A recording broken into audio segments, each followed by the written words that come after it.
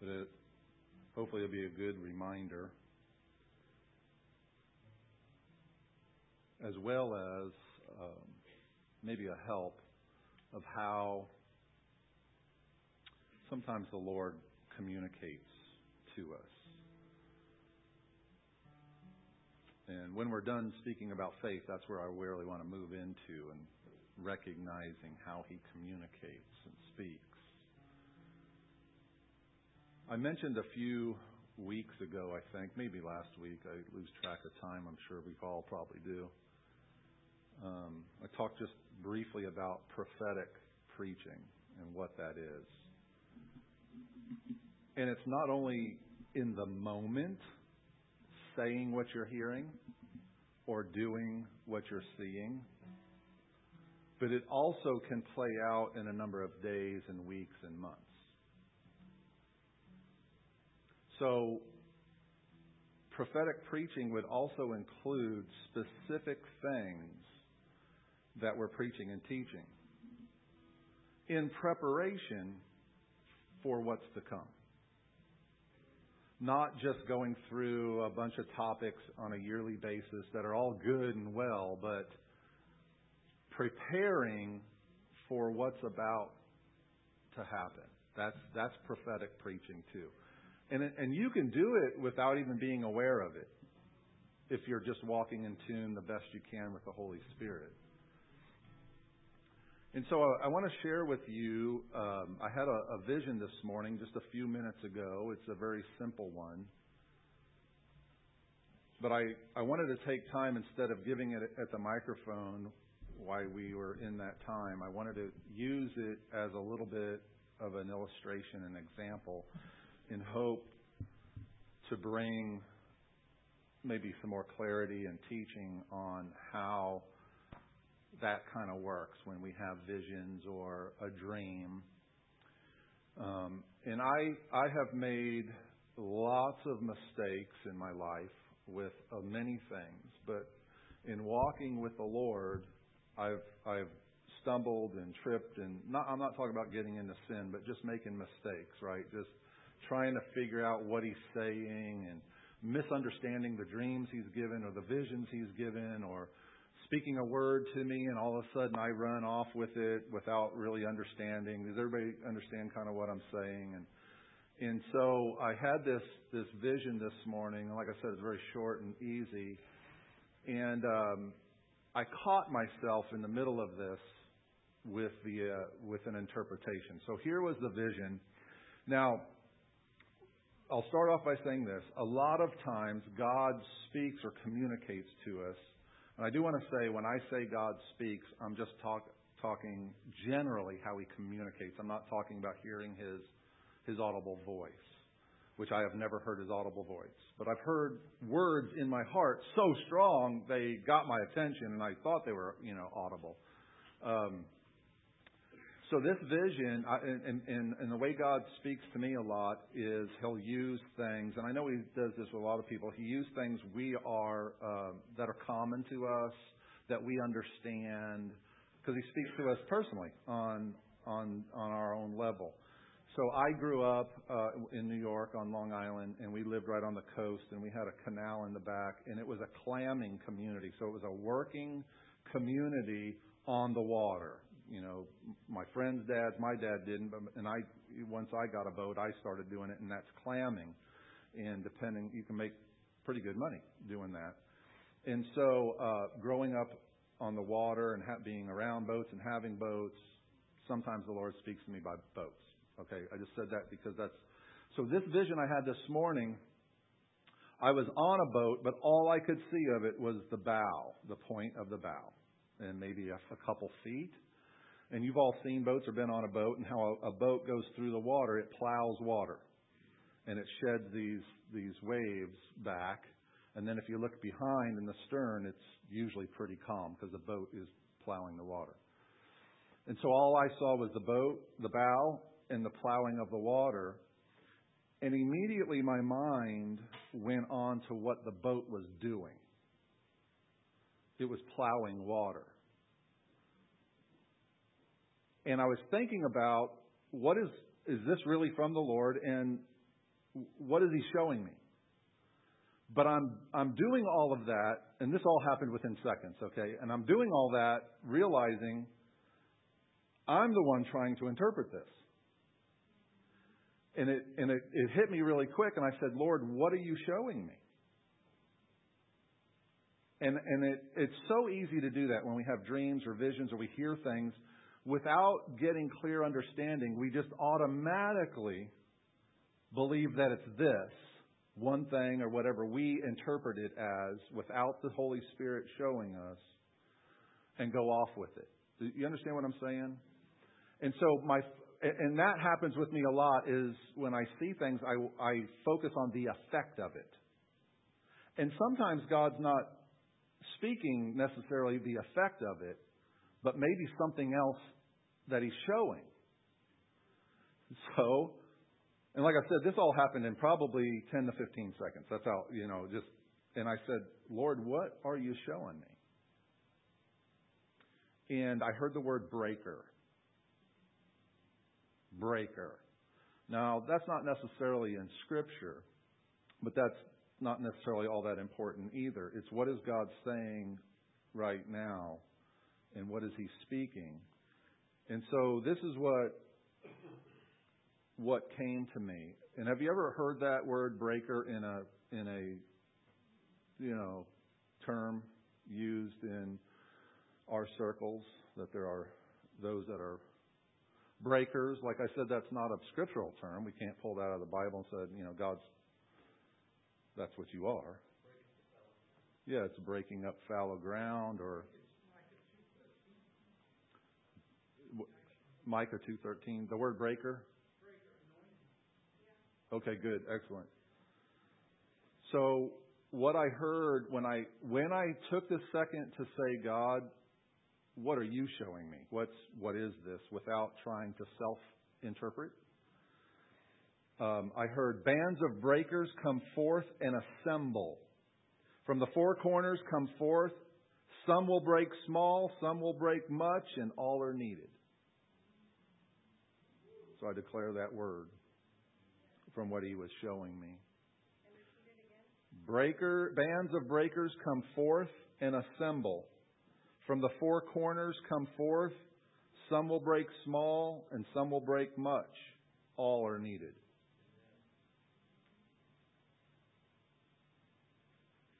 Now here's another temptation. That when you hear something or see something. So first, let me just repeat again. When I saw that bow breaking water, my focus was on what it was doing. Which is not necessarily bad, but it wasn't necessarily what the Lord was wanting to show me specifically. Because if I would have self-interpreted it, the word would have been different. And I would have still thought it was from the Holy Spirit. See what I'm saying? Because the word that He was speaking that I got was just breakers coming forth. It wasn't specific on what the breakers are to do. See what I'm saying? But if my focus was on what it was doing and I self-interpreted it, my word would have came out about what they're to do. But that's not what the Lord said when I took a moment. I hope that... The second thing is, and this is how I do it. It could be completely different how you do it. But when I got that word, sometimes if I just relax for a minute and be patient, sometimes the Lord adds to it. So I wrote down, and I usually write down words that I get because I don't want to forget them, and I want to give them exactly how I heard it. Because I could be, we hear something, and then when we repeat it, it's not really what He said. So that's how I do it. I write it down. And a lot of times when I write it down, and I'm just patient and focused on Him, He'll either add to it or tweak it. And I'm not telling you have to do it. I'm just giving you an example of how I typically do it. And He added to that. But here's the thing when you give a word that's very, very, very important, is give what you hear, and that's it. Don't try to explain it. Teach from it. That's the word. Now, I'm using this as an illustration of how it came in the process of interpretation. But the word is, bands of breakers come forth and assemble. From the four corners come forth. Some will break small, some will break much. All are needed. I'm not going to define that, because the Lord didn't define that to me. But I know when I was young in getting words like this, because the temptation is you have this strange word, right? The Lord speaks, and immediately sometimes it's like people aren't going to understand what this is. So the temptation is to add some things to help with the interpretation, when that's not the point. It's not the point. How many times, even when Jesus taught, did he say something and never gave the understanding and left? Did it all the time. But see, within our church, realm now, it has become so heavily focused on teaching and understanding that we have to break things down to minute pieces of food to feed it. That we've left people with very little to do on their own.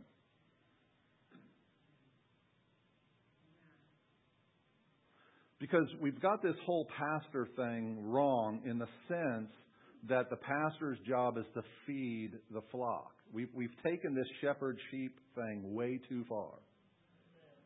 The shepherd's job is not to just feed or give. It's to help people feed themselves. Like a parent would do. You don't want your 30-year-old child, well, maybe you do, want them to keep coming to your house and feeding them. But you take care of, you teach them so they can be self-sustaining on their own. Yeah. The 30-year-old coming home and eating? Yeah.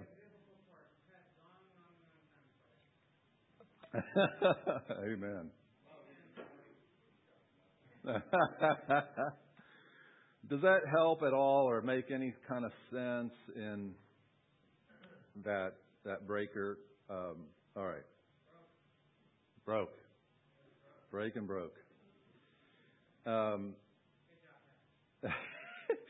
We have our lake service time coming up really fast. It's September 10th, Sunday, September 10th. And Sarah has a sign-up sheet for the food items that we need for that. That's be at Blue Springs Lake, Shelter B. We've done that off and on, mostly on, for the 24 years we've been in existence, and it's always fun and a good time. So we'll meet out there at 10 o'clock, just like we do here.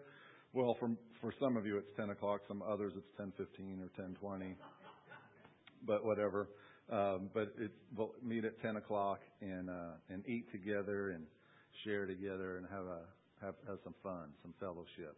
It's so important that we get to know one another on a much deeper level than just every Sunday, hi, how you doing? And the larger your congregation is, the much harder that is to do, except in smaller groups, right? Just one among many reasons why Jesus had 12 and not, a 12,000 group. On my way here this morning, did anybody get into the middle of some really heavy downpour, like hard to see? I hit a spot in Blue Springs on I-70, and it's interesting sometimes with me, the Lord, I've had this happen a couple times. Like I get in these driving situations where I need to pay attention and the Lord begins talking to me about something completely different. Does that ever happen to you?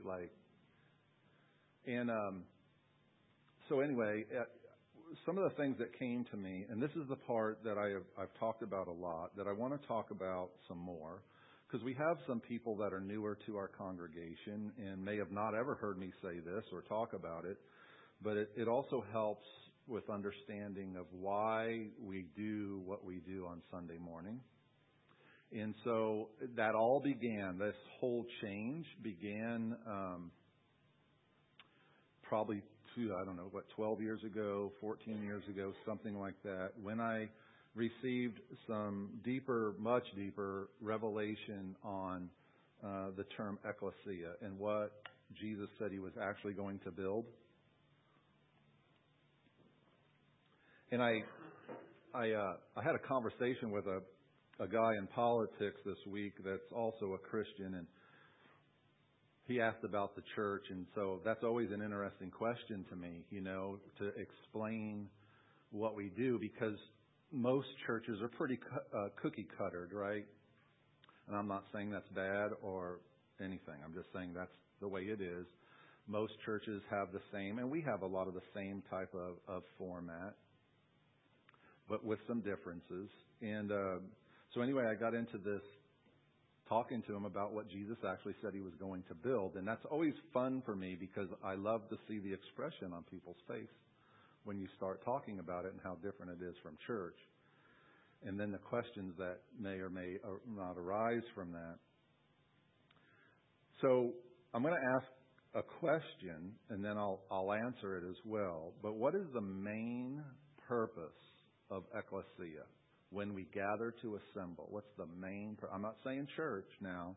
What's the main purpose for an ecclesia to gather or to assemble? Just think about it for a second.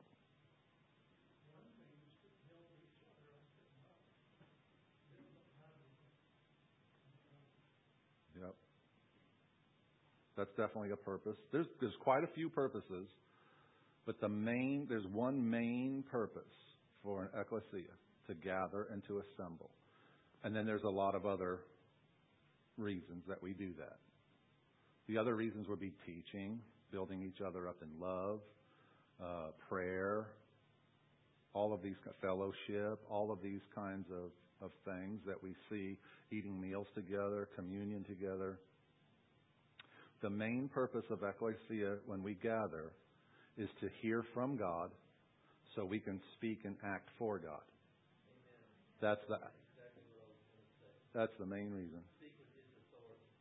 So I'm kind of interrupting here, but I'm speaking with God's authority.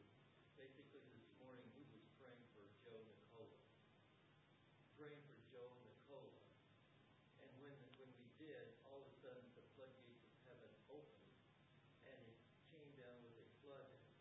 Scott says, "I've never seen it like this." He said, "I've never seen it like this." And what was given to us was a verse that I'm going to read for it. It says, "Deep called unto deep, in the roar of your waterfalls, all of your waves and what? Breakers. And breakers have swept over me." That was the word this morning. And when you guys were together praying? Yes, we've been together a lot of times. But I'm praying, yes. So this is what came this morning. Hey, what's the verse? I got to write that down. Psalm 42:7.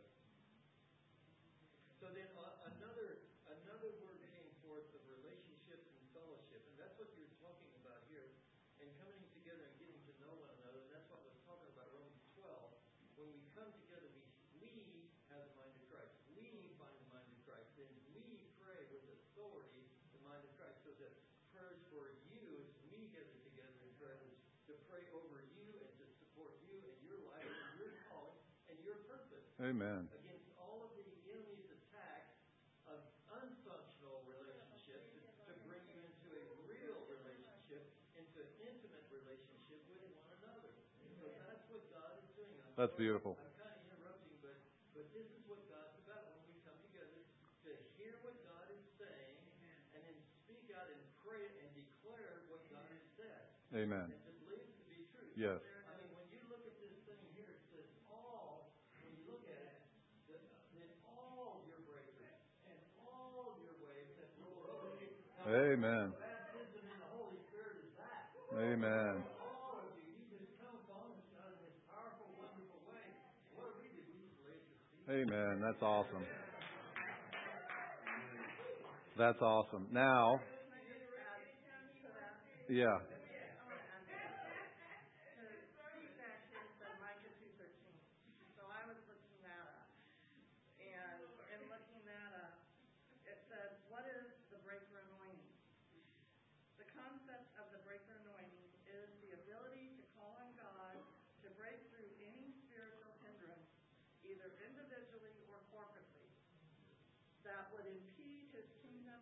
purposes for the church, for the ecclesia in this age. Jesus is the breaker who goes before. Amen. Amen. I love that. All right, so let's do a little bit more illustration teaching. Okay, because this was actually absolutely beautiful. And this has been, I'll use the word my dream when we gather, because it's what the Lord has spoken, what He wants to happen, I believe, at least part. And that's what we've been practicing with the microphones. Because for ecclesia to function appropriately, there must be participation. It can't just be one person all of the time speaking. There has to be participation, because if we put it in, because ecclesia is a governmental word, if we put it into a legislative assembly, every one of you are legislators or judges in the government of God.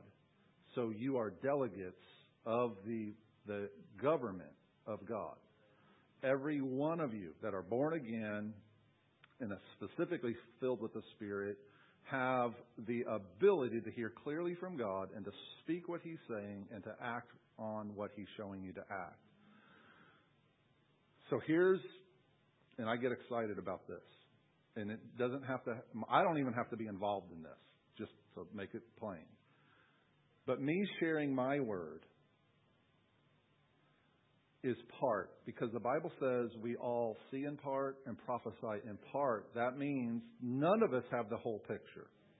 And even when we get into a congregational setting like this, there are thousands, if not millions of congregations all over, right? And if we are all ecclesias, God has a particular function for this one that's going to be different from the one across the street or next door. And they may not even with the form of assembly may look different. That's why I've always resisted telling people what it's supposed to look like, except just giving principles, and then because when you look at what Jesus said and talked about the ecclesia, He didn't say, okay, when you get there, it needs to start at 10, you need to have soft chair, you got to have air conditioning, you need to do music first and then announcement. He didn't lay any of that stuff out. So we have a ton of freedom to function and the form in which, within the principles He's laid out to happen. So I give this word that I hear, and then what happened? Rex got up and added to what they're hearing. And Lori added what she's hearing. Now what's happening? We see in part and prophesy in part, and more parts are coming together to get a bigger picture of what God's trying to communicate to this group. I'm going to go run. I'll be right back. That's, to me, a beautiful picture of what He's wanting to do with us. Because right now, like if this was we're done for the day, I'm so satisfied with what the Lord just is saying to us. And you know where it really begins? It begins in our own personal walk with the Lord. And being sensitive to Him and just paying attention to Him, being aware of His presence 24/7. Man, just so good. I had a bunch to say about ecclesia, but I think that was it. That's it right there. That's the main thing. We're gathering together to hear from Him so we can speak and act for Him. Not just today, but tomorrow and Tuesday and those kinds of things. And we have always done the best we can in trying to create a safe place for all of us to practice this. I need a safe place because I'm not perfect and I don't say everything 100% accurate and perfect all the time. And I've told people before, in this building, since we've taken over, nobody's made more mistakes from the pulpit or the microphone than me, because I'm the one that spoke most of the time. So making mistakes is not sin. I would much rather have any one of you get up to the microphone, or if you're nervous, say it from your seat, what you think you're hearing, and be wrong, than not try at all and not do it.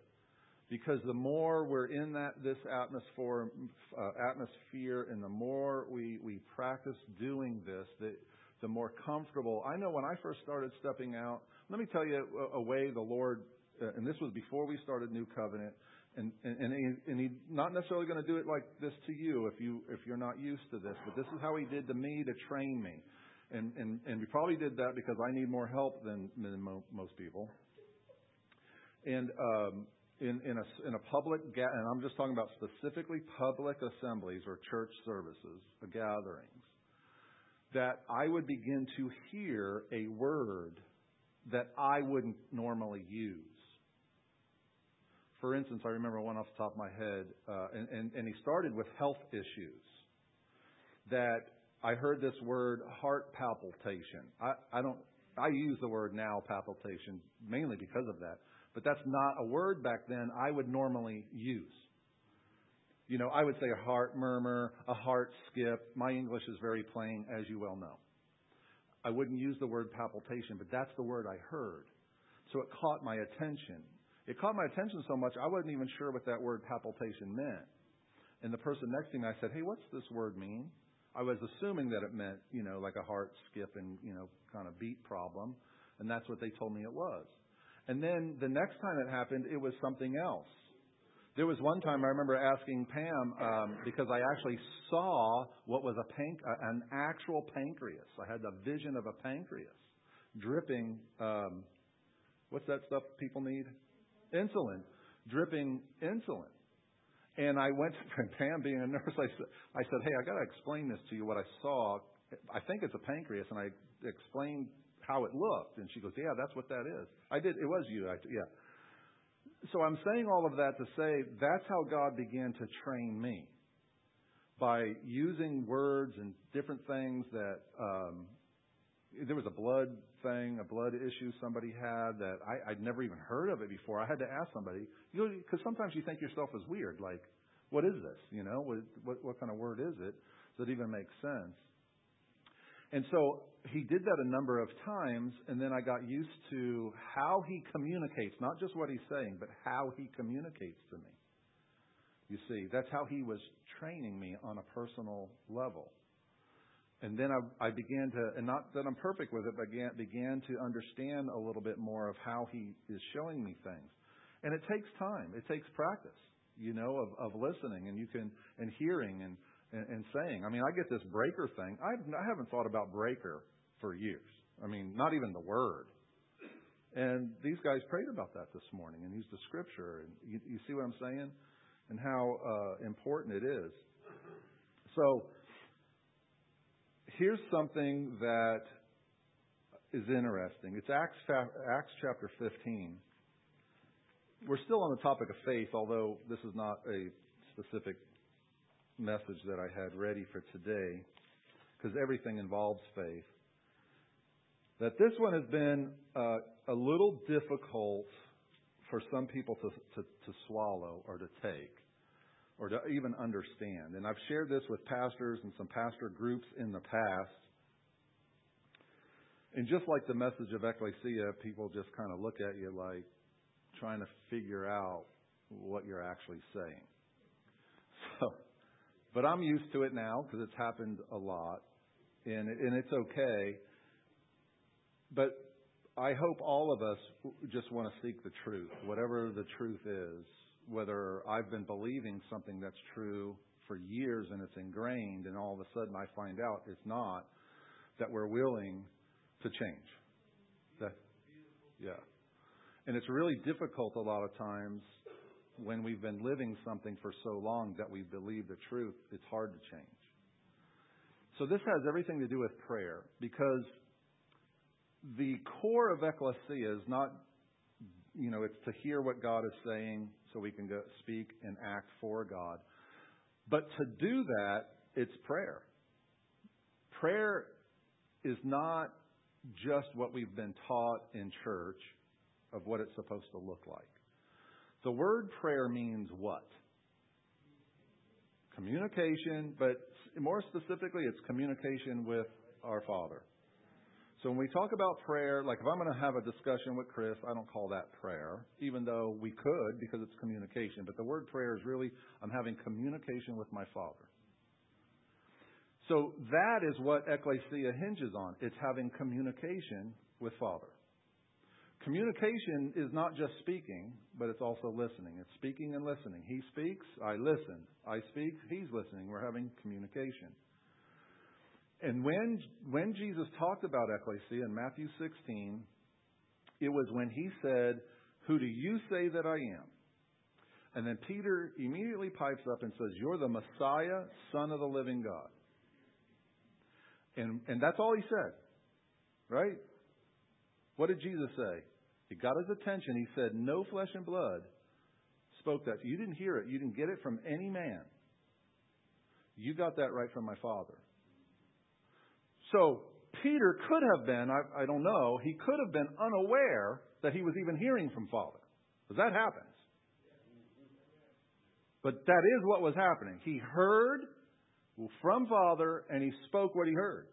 Even if he did it by, let's just say accident. He just wasn't aware. It doesn't matter. But it's better if we're aware and we know we're having that communication from God, and so we can speak more accurately, more often with what we're hearing from God. But the point is, he spoke exactly what he heard from Father. That right there is where Jesus began to say that he's going to build his ecclesia. So the prayer or communication with Father, saying what you're hearing, is the core of ecclesia. Because we can't speak for God and act for God if we're not hearing from God. Understand what I'm saying? So it's prayer. And the Bible talks about different types of prayer and different forms of prayer. The only time Jesus talked about prayer in the Sermon on the Mount or gave a prayer outline that men have identified as the Lord's Prayer, but it's a prayer outline. In there, he said, "May your will," speaking to Father, "may your will be done on earth as it is in heaven." Now, it doesn't take a really smart, doctorate degree level person to understand that in heaven, God's will gets accomplished 100% of the time. There's only one time we know of where an angel decided to, rebel, and it didn't last long. He didn't stay up there for thousands of years and working it out with God. No, he was out. So God wants his will to be done on earth. And Jesus gives us that prayer of communication for that. Why? So we can hear what his will is for us and speak it and act on it. Not just to include it in our prayer like, "Father, your will." Well, how's God's will going to be done if all we're doing is just praying but we're not willing to act? Well, somebody else will get it done. Well, I'm praying, but somebody else will do it. No, because when we're praying, God may speak to you, "I want you to do thus and so." But we've got to have that communication to both speak and to listen, to hear what he's actually saying. So in Acts chapter 15, and I'm going to read probably a large portion of this, okay? You ready? Verse 1. "Some men came down from Judea and began teaching the brethren, 'Unless you are circumcised according to the custom of Moses, you cannot be saved.' And when Paul and Barnabas had a great dissension," I wonder what that was like. They had a great dissension, "and debate with them, the brethren determined that Paul and Barnabas and some others of them should go up to Jerusalem to the apostles and elders concerning this issue. Therefore, being sent on their way by the ecclesia, they were passing through both Phoenicia and Samaria, describing in detail the conversion of the Gentiles, and were bringing great joy to all the brethren. When they arrived at Jerusalem, they were received by the ecclesia and the apostles and elders, and they reported all that God had done with them. But some of the sect of the Pharisees who had believed stood up saying, "It is necessary to circumcise them and to direct them to observe the law of Moses." So Gentiles were receiving Christ. They were getting born again. And now you have this one sect saying, well, to be officially saved, you've got to be circumcised. So the debate now is, do we require Gentile circumcision? And that's why Paul and Barnabas go to Jerusalem to meet with the other apostles so they can have this council. This council is a high-level ecclesia assembly. That's what this is. They're coming together to determine the will of God in this particular matter. And I'll say this right now. What they decided at this meeting, every one of us still abides by. Okay? So verse 5 again, some of the sect of Pharisees who had believed stood up saying, "It is necessary to circumcise them, to direct them to observe the law of Moses." Verse 6, the apostles and the elders came together to look into this matter. After there had been much debate, Peter stood up and said to them, "Brethren, you know that in the early days God made a choice among you, that by my mouth the Gentiles would hear the word of the gospel and believe. And God, who knows the heart, testified to them, giving them the Holy Spirit just as He did to us. And He made no distinction between us and them." You know what that is, really? That's the formation of the one new man right there. Cleansing their hearts by faith. Now, therefore, why do you put God to the test by placing upon the neck of the disciples a yoke which neither our fathers nor we have been able to bear? What a great question. But we believe that we are saved through the grace of the Lord Jesus in the same way they are. All the people kept silent, and they were listening to Barnabas and Paul as they were relating what signs and wonders God has done through them among the Gentiles. Now, what has happened so far? There's debate, there is testimony, there's questions. In other words, what's going on at this assembly is communication. They are communicating in this assembly with one another. After they stopped speaking, James answered, saying, "Brethren, listen to me." Now, James had authority in Jerusalem because he was the apostle in Jerusalem. And James says, "Brethren, listen to me. Simon has related how God has first concerned Himself about taking from among the Gentiles a people for His name. With this, the words of the prophets agree, just as it is written." Now, what is James doing? He's taking the testimony he heard, lining it up with Scripture, and he's going to read the Scripture. "After these things I will return, and I will rebuild the tabernacle of David, which has fallen. And I will rebuild its ruins, and I will restore it, so that the rest of mankind may seek the Lord, and all the Gentiles who are called by my name, says the Lord, who makes these things known from long ago." Now, what's he saying? This is the time of the rebuilding. The Gentiles are more than welcome to come in. The formation of the one new man. But the point really is, in this assembly, they are communicating. The apostles are speaking, giving testimony, sharing of what happened. Why? Because they're debating what? Circumcision of the Gentiles. They're making a major decision that all of us are going to be affected by. James, the apostle of Jerusalem, stands up. "I've heard the testimony. Here's the Scripture." Therefore, in verse 19, "It is my judgment that we do not trouble those who are turning to God from among the Gentiles, but that we write to them that they abstain from fornication, from what is strangled, and from blood. For Moses, from ancient generations, has in every city those who preach him, since he is read in the synagogues every Sabbath." In other words, you want to go hear Moses? Go to the synagogue. He's read every week. Verse 22, "Then it seemed" what? "Good to the apostles and the elders with the whole ecclesia that was gathered, to choose men from among them to send to Antioch with Paul and Barnabas, Judas and Barsabbas, and Silas, leading men among the brethren, and they sent this letter by them," so on and so on. describing what the letter is. Now, they gather to discuss circumcision to the Gentiles. Major decision, wouldn't you agree? That it has affected every generation since, and we're still living under what they decided in Jerusalem. Why? Because that was God's will. I think it was a major breakthrough, and here's the reason I brought it up. Because what were they doing? They were communicating. With who? One another. There is this major decision that they just make, and there's no mention of prayer.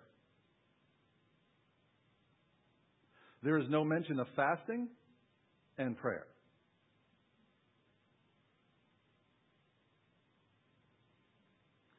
But I would submit to you, the lack of the mention of prayer and the lack of mention of fasting is inconsequential, because they were praying the whole time. We have been taught to pray a certain way. Prayer looks like this. Do you know what we're doing right now? Technically, we're praying. Because I'm doing my best to hear what the Father says and saying it. Because He's here. He's in me. He's in you. He's not excluded from our communication or our conversation. He's right in the middle of it. This is just another form of prayer. That's why on Wednesdays a lot of times we sit around and we're all talking. But we have to understand, if we're aware of the presence of God when He's in us, that we allow the Lord to guide our conversation. We're praying. Prayer's not just, okay, everybody bow their head and close their eyes. Matter of fact, Hebrew prayer is lifting up, and that's where the hand raising came from, not music and what we call praise. The lifting up of hands is actually how they prayed. This is how they prayed. How do American Christians pray? The exact opposite. The exact opposite.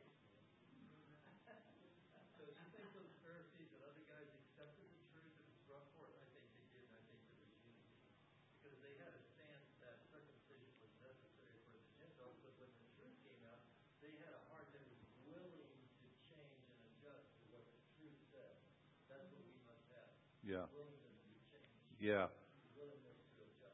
I don't know the outcome or, the dynamics of that. I'm sure some, just like always, some people do and some people don't. And then they start their own denomination and their own church. That's just kind of how that works.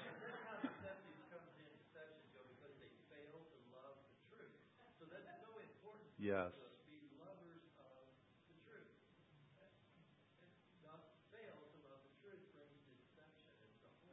Yep, 2 Thessalonians is what it says. That people will be deceived. Why? Because they fail to be lovers of the truth. Love the truth. And then it continues on in verse 28 and 29 of 15.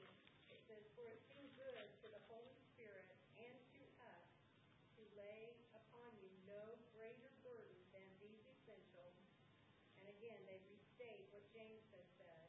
"If you abstain from things sacrificed to idols, and from blood, and from things strangled, and from fornication, if you keep yourselves free from such things, you will do well." And then they end with the letter. Yep. So again, it seemed good to the Holy Spirit and to us to lay upon you no greater burden, so that the unity of the body, coming in oneness, in one heart, and one mind, and one accord, to bring forth God's will. Yep. Now, what I'm not saying is every time, you go to coffee with a friend and you're hanging out and talking, it's all prayer. I'm not saying that, and that's the way we pray. Because this was, and it can't, that can be prayer, but I'm not saying it's a either or type of thing, because there's so many different types of prayer. There's different times of prayer. We all need to be praying and having our own personal communication with the Lord, with our friends, our small group, our congregation, whatever it might be. There's supplication, there's, asking, there's talking, then there's decreeing what God has to say. There's all forms, just like there's all forms of communication With humans, there's all kinds of different communication. But what I want to interject and bring into this is that it's a very valid within the context of ecclesia to say, hey guys, let's get together. It's not even written for us that they opened in prayer or closed in prayer. The whole prayer's not mentioned in the context of what we think prayer is. Because most of the time when you gather, people will do what? It's customary, not necessarily biblical, but customary to open a group meeting in prayer and to close it in prayer. Nothing wrong with it. I'm not saying there's anything wrong with it. What I'm saying is there's not a clear-cut pattern for that in Scripture, especially within context of ecclesia. Because if we're all gathered, I'm bringing the Holy Spirit and so are you. And what really helps an ecclesia function well is when the members of that ecclesia are walking with the Lord in intimacy and koinonia. Because then when we gather together, we have something from the Lord. We have something. Or we're so aware of it, He's going to drop something in our hearts in that moment. What? To accomplish His will. Whatever His will is for us in these couple hours that we meet once a week. I can't understand still. So, okay, everything Joe has just said is all about here this morning, present, clear and present. God is speaking clear and present to stand and support Joe Nicola.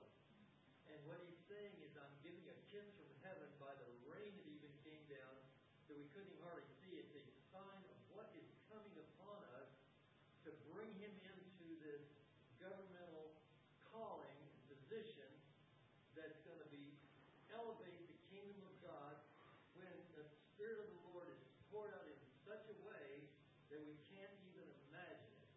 And it's going to bring a shift, a change. And are we willing to move in how God is wanting us to move in? And it's so important for us to stand with what God is doing and raising him up in his calling for this political voice that will bring forth the kingdom of God. I mean, it's just crazy. Last week I said these words, I wrote these words to a few brothers. The coming move of God is going to surpass all the previous moves put together. And no one will be able to refute it. And we have no context for what is coming. But we can be prepared. I love that. That's so good. Now, there's one other aspect I'd like to talk about for just a couple minutes for the rest of our time together. And this one, it's a tough one, I understand. And it's been hard because of the training we've received within this dynamic of church. And, well, I'll get into that. So, and that's this concept of worship. The concept of worship. Because when you mention that word, nearly every Christian, and even some that aren't, understand or define worship as music and songs being sung. Am I right in that? Or that's typically like the worship part of the service, or okay, everybody, it's time to worship now, or whatever that mindset is. The music and the singing and everything that goes around with it is worship. And that's just not biblical. There's no pattern for that as being biblical. And that's one of the things I was awakened to a few years ago. And when I talk about it, it causes problems and misunderstandings. And what I want to say is I'm not against music. And I mean, we have a lot. God's the creator of music. I mean, we have a book that's called The Song of Solomon, and we have the Psalms that's about music, and we know there's music in heaven. And so I'm not against music. I'm not saying. What I have been awakened to is the use of how we use music and what we call it within the context of our gatherings. Because worship, the actual word worship means what? Intimacy with the Lord. Even more specifically, it means bowing down before Him. That's what the word means. It's a bowing down. There's no definition of the word worship in the original language, Hebrew Scripture, that has any meaning to music. It's just not even there. So for us to call music worship is not true, and it's not biblical. And what it has done, at least to some degree from my perspective, is it's isolated people into thinking that the music part is worship and everything else really isn't. Because we call it that. Let's worship. It's time to worship. Oh, and we'll explain the service. Oh, the worship was wonderful. Our lifestyle, everything we do is to be living worship and devotion to the Lord. Everything. We are worshiping Him right at this very moment. Whether we're singing, kneeling, bowing, sitting still, driving a car, at work, making dinner, doing the dishes, mowing the lawn, we are living lives of holy devotion and worship to our King. I don't have to sing to worship. That's a church thing, and it's caused lots of problems as far as I'm concerned. So bad now that we have, professional, well done, musical, entertainment, emotional experiences in congregations all over. Now, one of the things about music that's so powerful is it grabs hold of our emotions. Music can change the way you feel. You can go from sadness to joy by a song in no time, or vice versa. You can have your dog, your cat, your house, and your cold beer and lose it all in the next verse. If you like country music, you get. So music has the potential to grab us emotionally. There's a power in music. It's used in marketing. Watch a movie, silent movie now. It's weird, isn't it? Like when there's no music. Go into a store where there's no music playing at all. Music is used it's used in so many different ways. Okay, and there's nothing wrong. I'm not saying it's wrong, it's bad, it's good, it's different.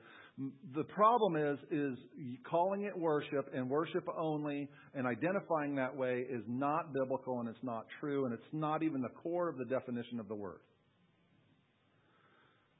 But there's nothing wrong with having music. Let's put it in its proper place. Then you take Jesus. Now, Jesus is my example, and I really hope He's your example. Every time He preached for 3.5 years on earth, He never used music. Not once. At least it's not written for us. Which we might as well say He never used it. Because what's written is what we need to know.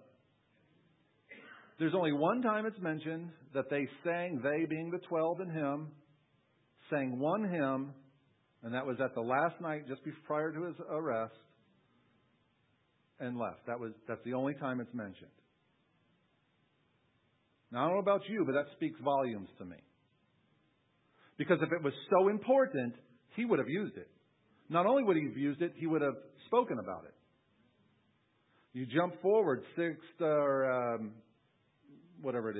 years, 95, whatever, actually 60-some years later, 65, when Jesus speaks to John and has him write the Great Revelation and those 7 letters to all of the ecclesias. Not one time is music mentioned, not once, within the gathering.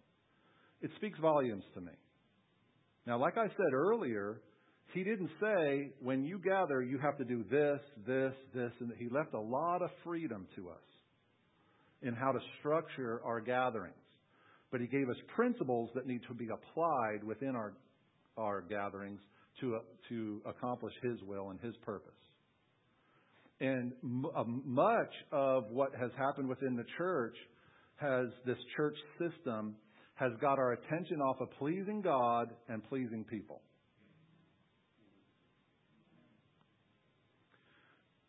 And our priority, even in all of our life, our whole life, every area of our life, is to be pleasing to Him.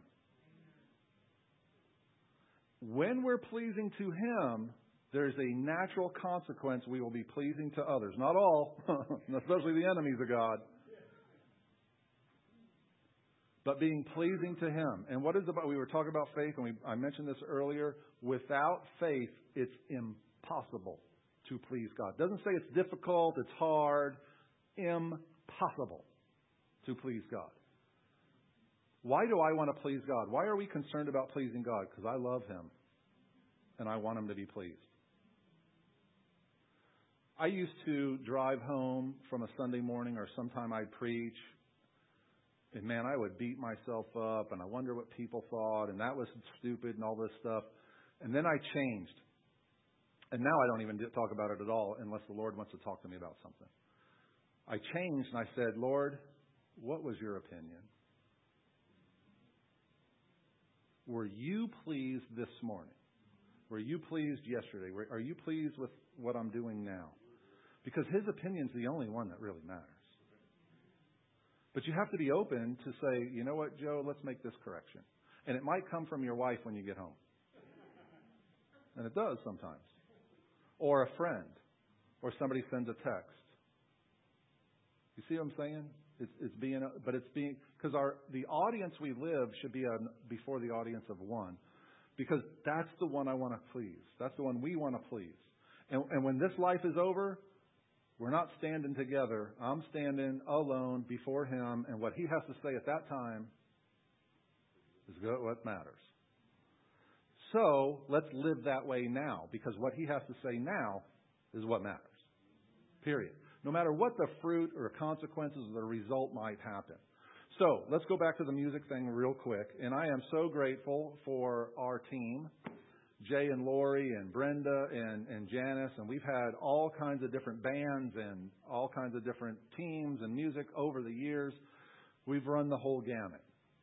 But I specifically called these out because they haven't quit with all of the stuff I'm getting and talking about when it comes to worship and music and praise.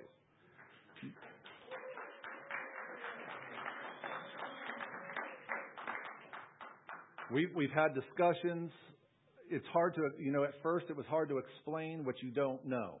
All I know is this, and I don't know how to really explain it, And so it's gotten easier. The Lord has given us more and more direction in all of that. But as you know, our focus is not music. And that should be obvious to those of you that have been here more than once by now. That's not our focus. Our focus is to be on the Lord and what is He saying, and it's using music and their wonderful voices and singing as part of that whole conglomeration of God, what are you communicating? It is a time that we come together, whether you're standing, kneeling, or sitting, is we come and we just say, Lord, what are you saying right now? Whether you're singing along, clapping along, whatever it might be, or singing your own song. Father, what are you communicating? There's some stuff He communicated through some songs today. I don't always pick that up, but He was, at least to me personally. There's some things, there was a bunch communicated through some of the things that were said by others today. You see what I'm saying? And so we have the microphones there to do what? For you to get to one of them and just speak what you're hearing. Whether it's one word, a sentence. I've had the Lord, I can't sing very well. I'll just admit it. Before my voice changed, when I was 12, I used to sing in a choir at church when I was really young. And I was a soprano. And when my voice changed, I couldn't sing. I couldn't even sing. My voice is all over the place. That's just naturally just what happened. But I said that to say there has been times years ago the Lord gave me a prophetic word to sing, and I did it. I didn't like it. So maybe the Lord gives you the means by which it comes is not as important as it comes. But maybe the Lord wants you to sing it. Or it comes from a scripture, people getting up and reading a scripture. Or the Lord's dropped a prayer. Man, if there is any time in our history since I've been alive, we need these elements now. We need to know what God is saying so we can do our part and pray and prophesy the will of God. And sometimes the will of God is not what we like. Sometimes it will cause suffering and hardship. One of the churches, I can't recall it right off the top of my head, Jesus wrote in those 7 letters, he said, some of you are about to be thrown in prison. He didn't say, oh, get together, you better pray and, fast and do all these things so that doesn't happen. He goes, nope, you're going to get thrown in prison. Stand strong. Yeah, that gets people excited. You get the amens on that kind of stuff. So, just a little bit more on the ecclesia and stuff that we're doing. One last thing that I'd like to speak. Through all of this political experience I'm getting, because it's a whole different avenue for me for the last year and a half, the Lord has been showing me things in a different way or applying it in different, I don't even know how to put words to that. Without the experience, I guess that experience has opened up some other things that the Lord has showed me. And I'm not talking about good or bad, but just, here, I'll narrow it down. Some things that are really on His heart. You see what I'm saying? Like, that I wouldn't have otherwise. Even though, I've talked about politics and encouraged, information, encouraged voting, all these kinds of things, and activism. But personally, being more involved in running and being aware of what God is saying to me, He's been showing me things that are really in that realm, things that are on His heart. And you might have heard me say this once, but I want to say it again. It came to me while we were taking that time this morning. That is a reoccurring thing that just keeps coming up. And I might open this up with a question. So our country, was it formed by men or by God?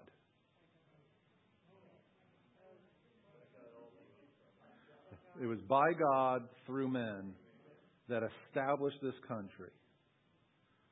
Now, the principles that this country is established on, did that come from men or did it come from God? That came from God. The freedoms and liberty that we enjoy, did that come from men or did that come from God? That's God all the way. The freedom to speak. The freedom to protect ourselves. The freedom to assemble together. The freedom to petition our government. All of these freedoms. And the liberty. Because freedom, you can be free internally. That's what freedom is. Freedom is an internal thing. Liberty is an external. I have the freedom to buy property and to own it and to take care of it. I have the freedom to move about. I can travel from one state to the other, coast to coast, internationally. That's having liberty. To being able to have that freedom externally. Because you could be truly free and be in prison and can't go anywhere. But you can still be free, but you don't have liberty. Those all came from God.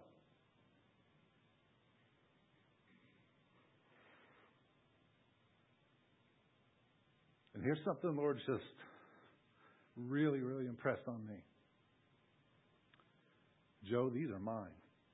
I gave them to you and to this country and everybody that lives in this country. And they don't just affect this country. It affects the entire globe. These freedoms I gave for, here's the word, for you to steward.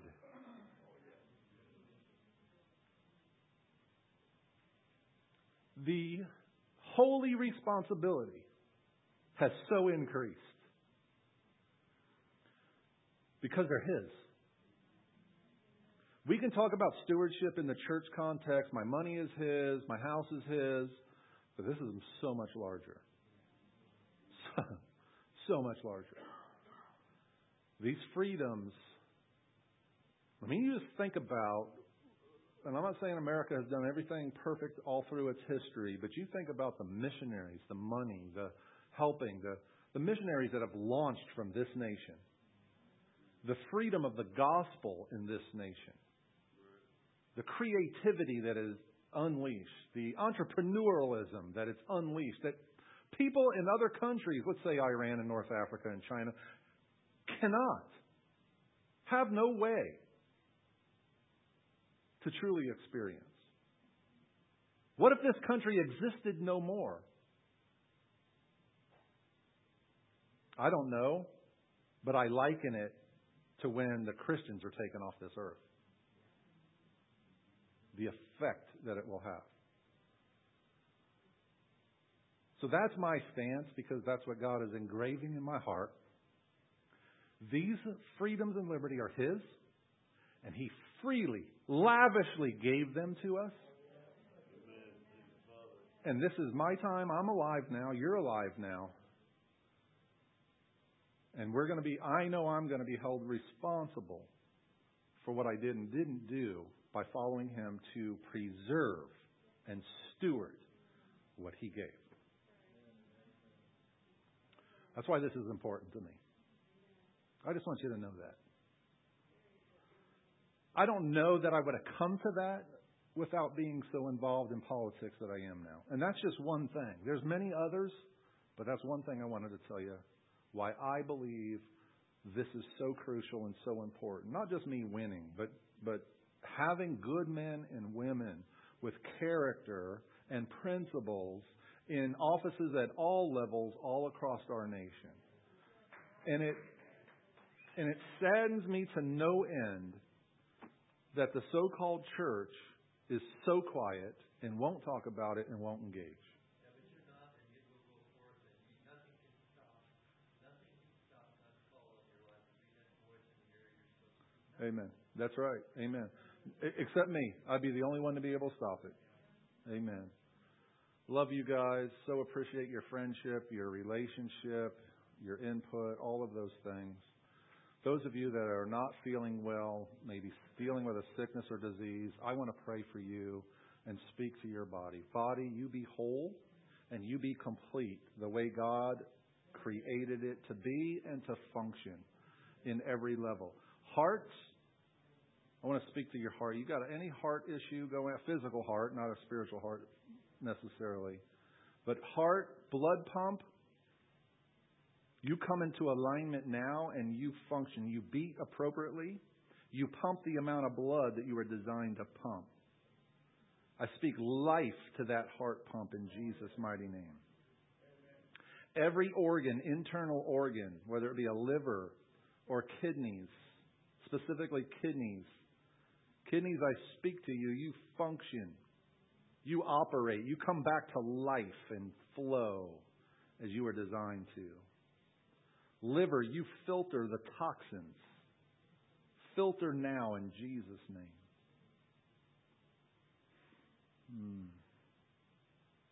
Thank you, Lord. And any other ailment, Father, I thank you that you have already, it is a finished work of the cross that you have provided for our healing in every manner, all three parts of our being, spiritual, mental, and physical. Thank you so much. And I just decree over this congregation, when it is time for us to breathe our last, that each individual will do just that. They will lay down and breathe their last and move in an instant from this place to the next. Amen. Amen. Love you guys. Football started. Just kidding.